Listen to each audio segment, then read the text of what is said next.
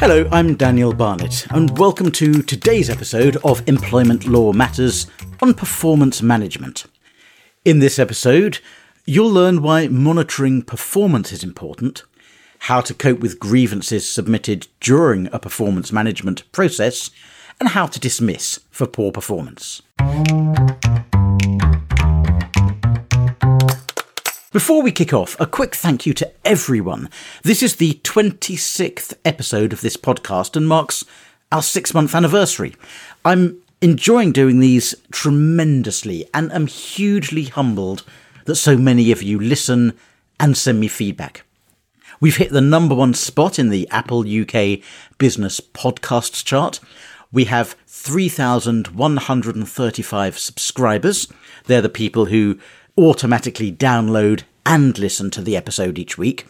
And in total, over the 6 months I've been doing these, we've had 80,000 downloads. And you continue leaving such nice reviews on the iTunes podcast store. So last week, Kev HR Guru said, "Amazing podcasts, simple and effective communication. Highly recommend.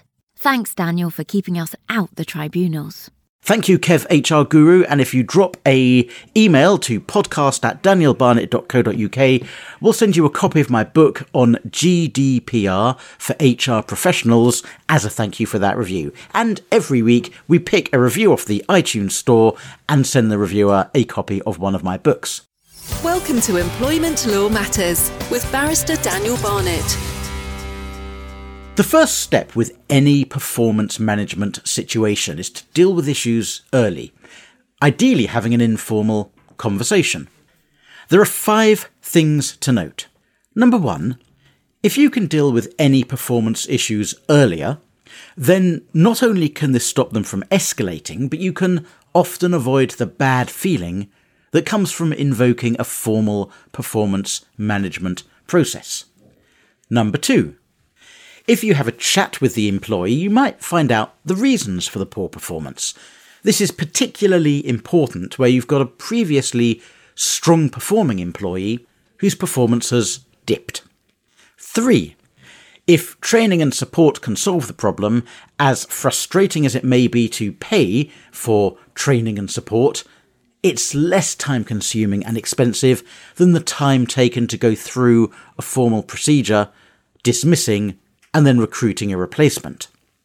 4, if an informal chat does not bring about the improvement that's needed, it also helps establish a fair dismissal to show the employee was supported and aware of expectations. And 5, discussions over performance should be held in private and be conducted sensitively. What's causing the performance issues? Well, reasons could be all sorts of things. It could be family problems. Family problems can really affect someone's work. It could be illness. Stress and depression can have a real impact on work performance. And sometimes it might amount to a disability. You might have to make reasonable adjustments. It could be alcoholism or addiction. It could be problems with colleagues or just lack of training. And the reason for the performance issue determines the procedure, although it's not always straightforward, because there's a big difference between can't do and won't do. Can't do is where someone's incapable of doing the job properly, however hard they try. Maybe they don't have the skills, maybe they don't have the knowledge, maybe they don't have the temperament. Won't do is where they can do it, but are just lazy, indifferent, distracted. Normally that's going to be misconduct, and you should normally follow the disciplinary rather than the performance process if you think it's a case of won't do rather than can't do. But very often the lines are blurred. There might be a little bit of laziness or negligence as well as a lack of capability, and these things tend to spiral. One leads to the other and things descend in a vicious circle. And in that case it's usually less risky to go through performance management rather than going straight to disciplinary proceedings. What do you do if an employee puts in a grievance during a performance management process? There are several possibilities. Number 1, if the grievance is about the fact of embarking on performance management, so in other words, I want to complain about the fact you've got a problem with me because you really, really shouldn't have a problem with me. I'm great, I am. The chances are it's not a proper grievance and you should just deal with it as part of the performance management. You just say, if you think your performance isn't substandard, explain why not during the performance management process. We're not going to put the performance management on hold, and we're not going to have two separate processes covering the same ground. If the grievance is about something unrelated to the performance management, the best thing to do is run it entirely separately with a different person, and the performance management process can carry on uninterrupted. These processes can generally be run concurrently. In other words, you don't need to wait for the outcome of the grievance to proceed with the performance management. You do them at the same time. Number 3, if the grievance is about the motivation behind the performance management, for example, the employee says you're only doing performance management because you want to engineer the employee's dismissal, or maybe the line manager is motivated by racism or ageism or something improper, then the approach can vary. And that's where HR has to take a really firm view as to the best way forward and take a strong grasp of the process. If HR thinks the grievance is credible, or if it involves allegations of discrimination, you should normally put the performance management on hold and start a separate grievance investigation managed by somebody different to the person who's running the performance process. If you think the grievance lacks credibility, do still set up a separate grievance investigation, but run them concurrently. In other words, don't allow the performance management process to be derailed for 3 months while the grievance is carried out. And if the grievance does ultimately succeed, then you can revoke or roll back the performance management stages as the grievance outcome. So you need to hold a meeting. What should you do? 7 things. Number 1, make sure the meeting takes place privately. The right tone, the right emphasis is essential. It should be supportive rather than accusatory. 2, try and establish the reasons for the underperformance. Stating the obvious, but so many people miss this out. I see so many transcripts of performance management meetings where the line manager has gone through the underperformance and said, you're not doing this right, you're not doing that right, here are the targets, do you agree these targets are reasonable? But not actually ask the question, why? Why are you underperforming? Is there something going on? Is there something we should factor in? Is there something we should help you with? And if it comes out at a tribunal that there was something and the employer took no steps to inquire, that can be a pointer to an unfair dismissal. Number 3, work out if there's anything that can be done to help the employee improve. Put in place the training, the coaching, any other support that's required. 4, set measurable targets and make sure they're reasonable.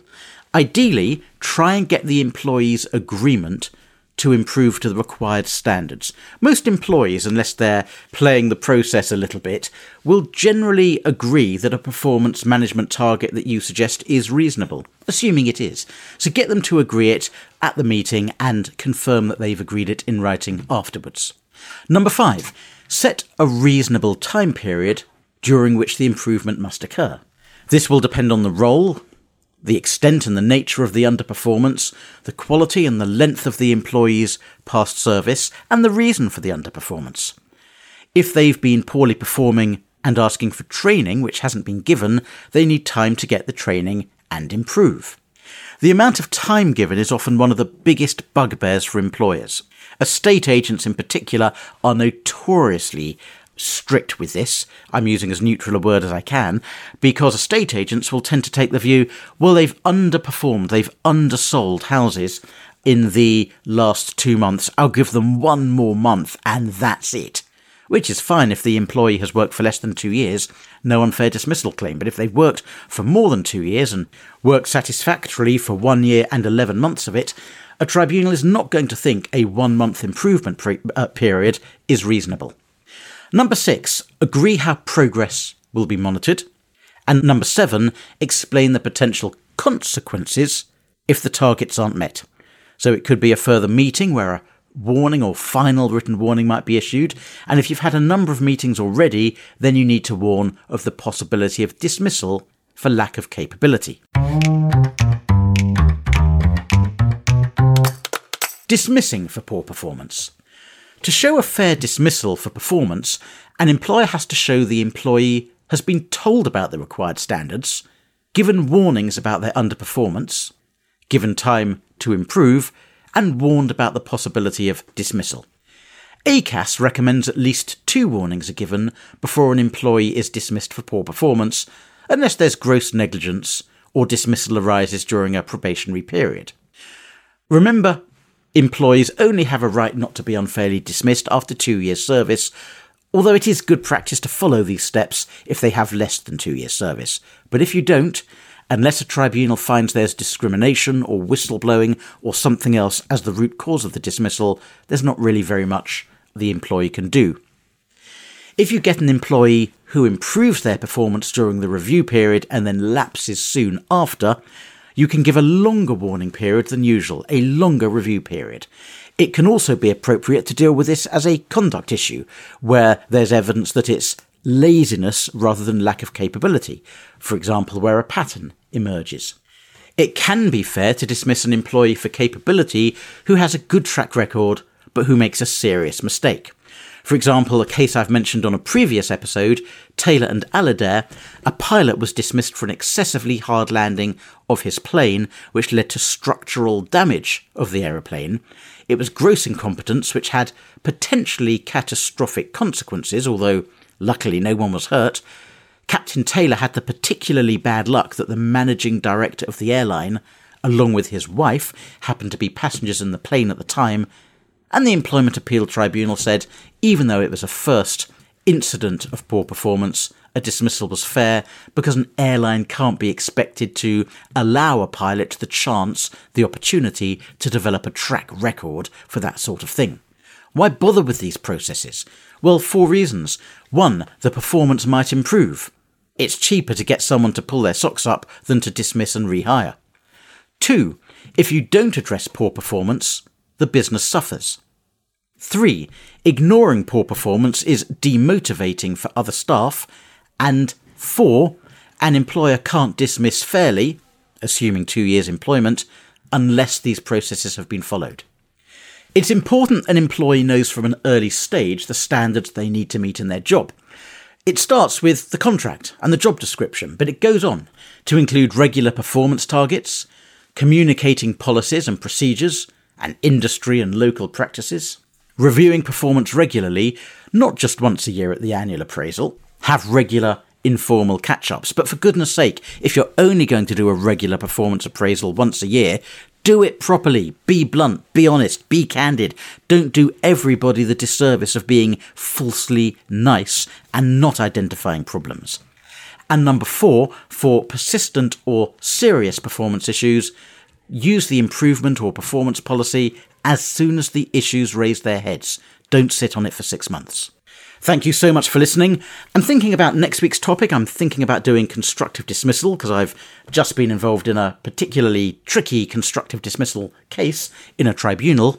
Let me know what you think at podcast@danielbarnett.co.uk, and please do leave a review on iTunes. It's only through those reviews that I get feedback, and we pick one person each week to get a copy of one of my books as a thank you for your time leaving that review.